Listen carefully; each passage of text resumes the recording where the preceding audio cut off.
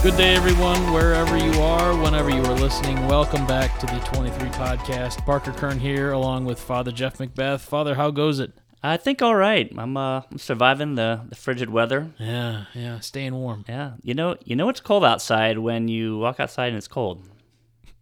Yeah, that's right. Or when you walk inside and you're like, oh, wow. I know. And it's like 68 degrees, but it's just Feels tropical. It's a balmy 68 degrees. Yes, it's great. It's great. Yeah. Yeah, but it's what it is, and maybe we'll kill off all the bugs and stuff. I would hope so. And yeah. maybe it's so cold now that they'll just not show up this summer. Yeah, well, I'm hoping the geese have found another place to hang out. As I'm kind of driving around and they're gone and the pond is frozen. I'm like, maybe they've just found a new happy home, a forever home. Yeah, they could retire somewhere. Yeah, back in the fall, I was like, I've never actually walked around that little pond, out the back, and so I thought maybe I'll do that. And I actually got a pretty cool picture of the church, with the water, one of my little artsy shots. But it's there's a lot of obstacles if you walk around that pond because of all the geese. So it can be a little messy. As in landmines. Right, as in geese poop. I knew what you were talking about. I didn't know. Like, do I draw a picture? No, okay. No, you don't need to draw it. I fully understood. I guess my question was, I thought you meant as in like you were gonna skate on it. Oh no, this is back in the fall. So you just walked it. Yeah, I walked around it. Okay. So I'm like, well, I wonder what I don't really go out to that part of the property too much. I thought, well, I should probably do that. Yeah. And it was otherwise enjoyable, but it was tricky. It was tricky. So, maybe it'll all just sort of blend in, and the geese will find a new happy home. That's why we have great grass back there, because it's always perfectly. I tell you, no need for fertilizer. Yeah, and there's a lot of nice places to sit back there as well. The benches and things like that. No, it's great. We had an Eagle Scout project that kind of firmed up some of those benches around there, and foundation for them, and a couple new ones, and some new picnic tables out there, which hopefully will go under our shelter house one of these days. And ooh. So, yeah. Is that a tease? Was in the bulletin. Oh. So, hopefully we can get that working so it's up by the spring. But you never know. You know how things go. You need the Amish to come. I know. Well, we also thought that we could replace the parking lot easily. So, you never know what might happen. Well, and get in the way. Talk about obstacles.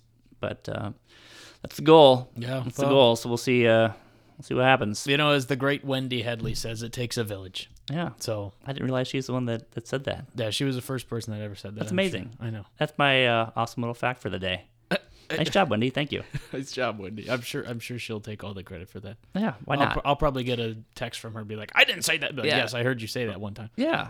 I mean, isn't it like the burden of proof is on someone else, like as to who actually created that? Right. Yeah. And so I guess it would be more of an investigation of who she heard it from. Yeah. Well, until I hear otherwise, I'm going to go with what you said. All right. That sounds good. Is there any catchphrases that you've invented?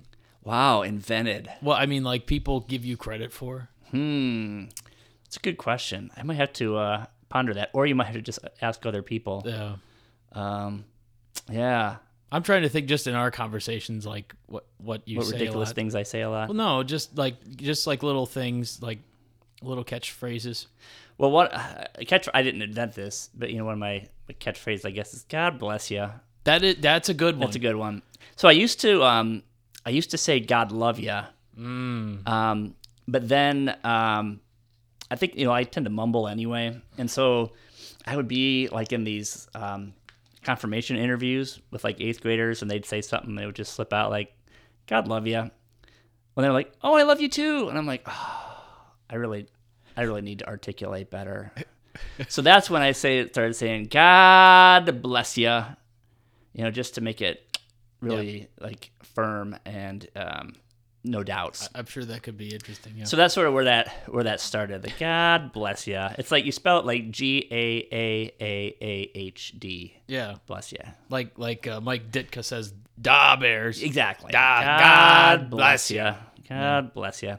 Someone in my last parish in the school Christmas program, tried to imitate me boy. once. Like I was a character in their play. Oh, jeez. And they even carried a water glass and everything. Oh my! I know, but he didn't say it right. He was like, "God bless you." I'm like, "No, you're not. You're not Tiny Tim." Like it's. So afterwards, I was like, "Man, you need like more, I guess, coaching on." Yeah. Just go up to this poor kid and tell him he sucked. That's all right. No, I had all the love in my heart. I'm sure. But people maybe didn't know who it was that he was supposed to be. Yeah. Right. I mean, if it wasn't for the water glass, Yeah. being the big tip off, but anyway, but one of his teachers told him like, no, you didn't say it right, but that's all right. That's okay. That's all right. Yeah, speaking of schools, we had a great time last week at Leal. You and I went out there for I'm glad Mass. how was that for you? I was glad you were able to join. Great. Yeah. So every week we give a little context here for listeners. Leal has a weekly Mass on Thursdays from 2 to about 2:45 whenever they let out of school. They usually let out about... Depending on how long I talk and stuff. Yeah. You had a good message, though. Yeah, it's fun there. Unclean. Maybe talk about the There you leper. go. Yeah, I got a lot of practice in Huron with the school masses. Yeah. So. I liked how you roved around. yeah. You got them into it. Yeah, and luckily it's a small enough space where I get too many steps in. Yeah. You get a big church building, you're all over the place. Yeah, I mean you could get a mile in here if you ran around. Mm-hmm. I know sometimes Father Rose will run to the back of the church or something if he had an extra Red Bull before Mass that morning or something. Mm-hmm. But it all depends. But anyways, it was a great celebration. I went to Leal class of 2011 already. Whew. I know. So coming up on 15 years. Man, dang. But Father was going out to have the Mass because each week they have different priests that come, and this was his week, and he mentioned it to me, and so I went, and it was just a great experience, just great to be back. Yeah. They have a beautiful chapel out there. We used to have Masses in the gym, in the school gym, where I would tear it up on the CYO basketball weekends. That's right. Just kidding. I averaged 3 waters a game. Oh, but it was good. Not 3 points, 3 waters a game, because I was cheering my teammates on so much. Gotcha. But anyways, what a beautiful space, great community there. Obviously, Forever Falcon. Just so great to be back with those young people, and to be with you, Father, was really a privilege. Yeah, thanks. No, it worked out well, and it's good to have you. Yeah. So, yeah, it's excellent. So good. Well, we are in the 3rd Sunday of Ordinary Time, Mm-hmm. so we're kind of rolling here, and so at the beginning of somewhat at the beginning of our liturgical year, we're still at the beginning. So, last week we heard from John chapter 1. With kind of how disciples, got called, and this is kind of another, not another version, but a different accounting of that in Mark chapter 1. We got to think that, the disciples had multiple interactions with Jesus before they finally, went and followed him, as we even see in the gospel, as we have these different, passages of how Jesus, first interacted with these apostles, especially, like Peter and Andrew and James and John, and we think, well, it's not contradictory. It's just different episodes that are being recounted. So yeah, it's like watching a television episode with 2 different people, and they each give their kind of perspective on it. One person might say something different than the other. Yep. Yep. So, and they, I think they probably met him more than once. They were around. Yeah, they were around. They were definitely. He kind of knew what he was doing. Kind of priming the pump a little bit. I would think so. Yeah.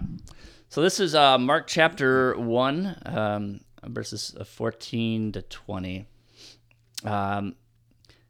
So just a little context here. The first line is after John had been arrested. So this is John the Baptist, who was arrested for, speaking about, not only speaking about the Lord, but also just, calling out the ruler, Herod, on what, some not too good things he was doing. So there's multiple reasons. So that's the context.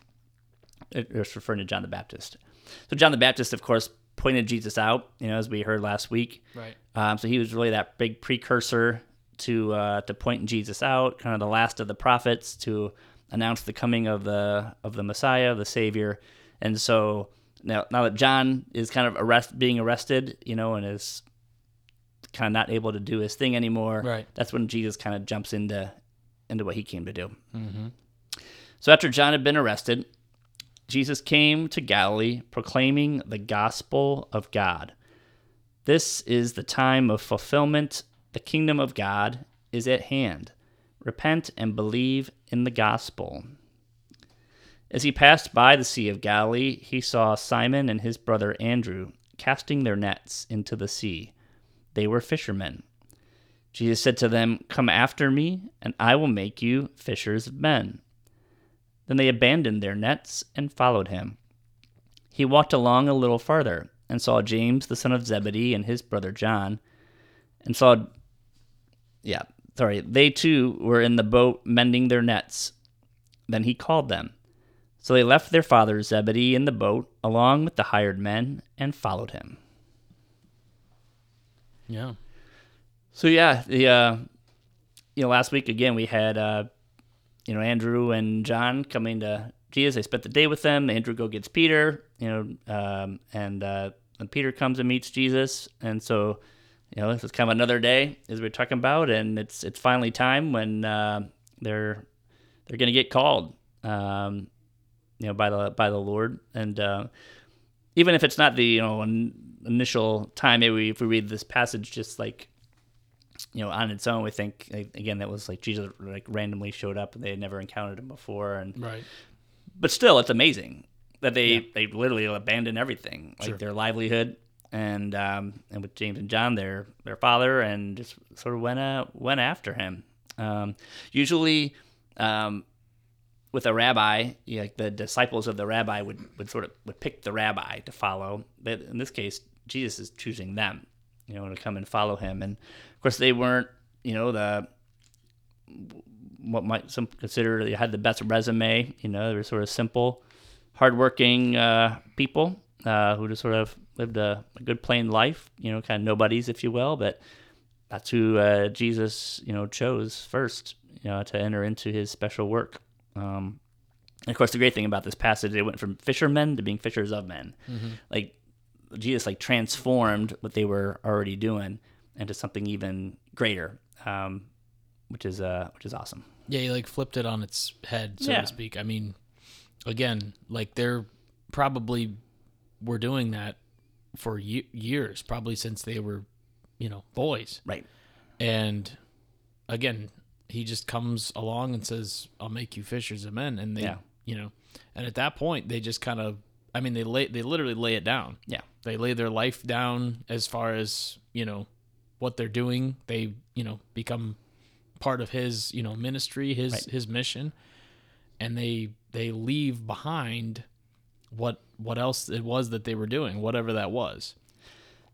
And that's kind of the thing that I think we can all take away from this. I mean, all of us have things of this world or beliefs or occurrences throughout our day that happen to us. And it's incumbent on us, really, I think, to continue to lay that down. Mm-hmm. The song "Come As You Are," not the Nirvana version, but the one that we. I know. Gotcha. I know. I was. That was the first thing that popped in my head. You got it. But I'm a child of the '90s. That's okay. Yeah, I am at heart too. I guess I was born in the '90s. That kind of counts, right? For something. But you didn't do junior high when Nirvana came out. No, that would have been such a golden time. It was absolutely golden time. I was the All-American Rejects, Green Day. That was my... Gotcha. Post-grunge. Yeah. And good stuff. Sure. But not Nirvana. Anyways, I digress. Yes. And I totally forgot my thought. But I think laying it down, right? Laying the life down for us doesn't necessarily, I don't think today mean... Okay, well, in this cold, just sleep outside, abandon your house, give it to someone. Right. But it means, maybe making some small sacrifices here and there, and those add up to really big things. We're coming up to Lent soon. Yeah. I remember back at Leal, they used to have a little, penny jar or change jar for us. Mm-hmm. I think we do something like that here as well. I mean, for kids, that's a big deal, right? I mean... I remember when, I'd go to the store with my mom or dad and, they'd give me some change and it was 20 cents. And I thought that they just handed me $1 million. Right. But like the best part of that is that, you know, I would go home and put it in the little droplet thing and then give it to the rice give bowl. it to the people. Yeah, the rice bowl, right. So I mean, that's kind of the stuff that we're looking at here. I mean, maybe sometimes bigger, sometimes smaller, but I think it's important that we have our eyes open at least to you know, laying down things and you know, sacrificing for others, and also continuing to follow the call of Jesus. Yeah, and I think, you know, last week in my homily, I quoted from, you know, Brad from Damascus, you know, the two greatest days in our life are the day that we're baptized and the day we find out why. And, you know, again, the why is come after me, you know, and I will make you who I've really called you to be from the beginning and made you to be from the beginning. And it's that coming after me is kind of a permanent, you know, like last week we heard they stayed with Jesus the whole day. You know, where this make that more of a permanent thing. It's just sort of, you know, having Jesus as our lens, you know, through whom, you know, and through whom we view the world, and we're trying to live his life. We don't know, as they probably didn't know, what they were in for when they dropped the nets. You know, and that's sort of what we were baptized for, is to drop the nets and to follow.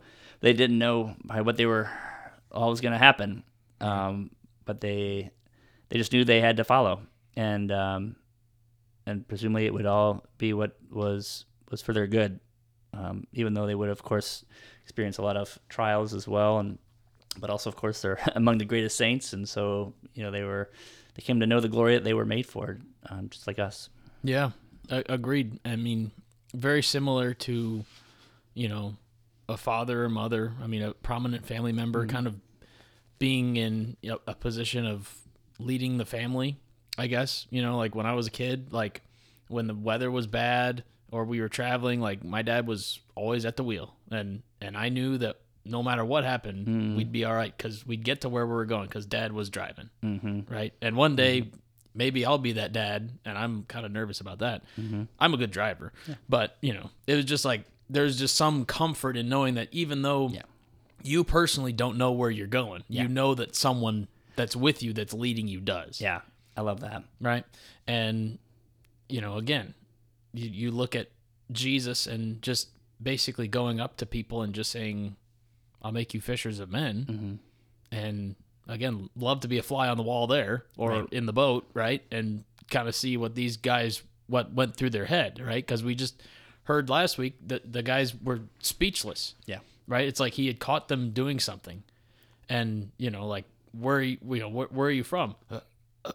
Silence. Yeah, what are you looking for? Yeah. He got like the you know, the three bubbles on the text. Like they didn't know what to say. They were just completely blindsided. Like, he would talk to me, right?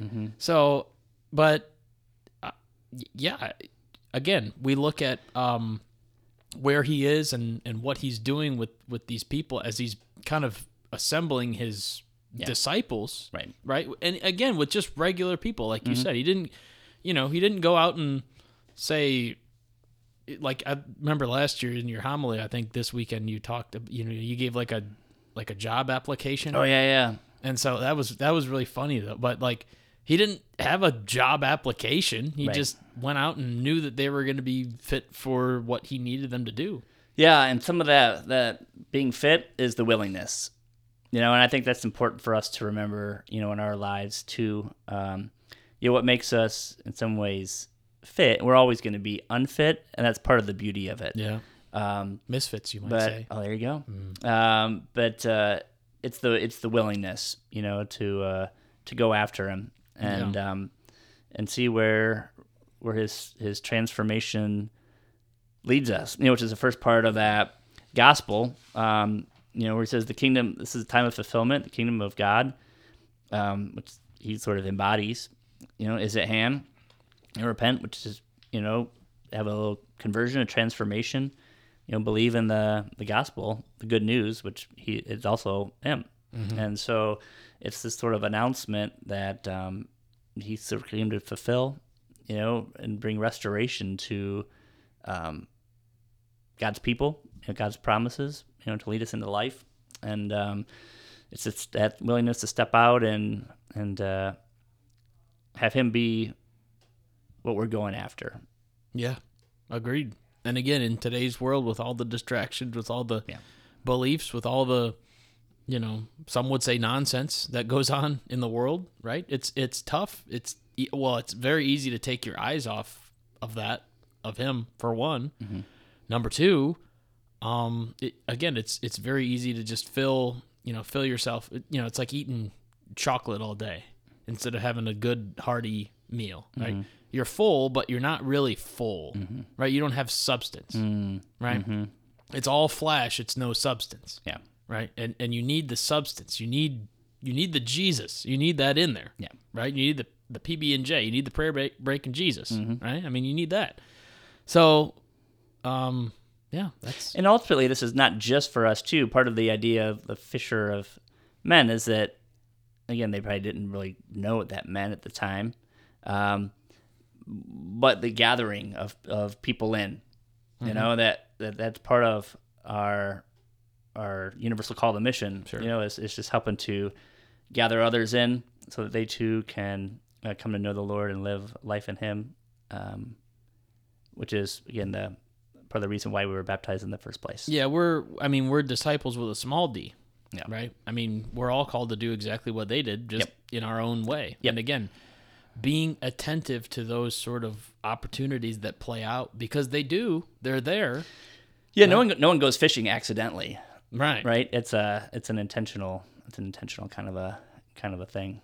Yep, agreed. Well, Father, we are just about ready to wrap up here. How about a little prayer for us? Right. In the name of the Father, Son, Holy Spirit. Man, come Holy Spirit. Lord, we thank you for calling us, for seeing us, for claiming us, and help us to live our life in you and to share your life with others. May we just be reconvicted today of what you have in store for us, and that you are the full fulfillment of all of our longings, and that when we step out in faith, that you will lead us to where you want us to go, which is the fullness of your plan for each and every one of us. God, we love you. We thank you for your love for us. Sustain us this day and each day in that love in the Holy Spirit and through Christ our Lord. Amen. Father, Son, Holy Spirit. Amen. Amen. Thank you, Father. Another great podcast. Thank you, Parker. Thanks, everybody. God bless you.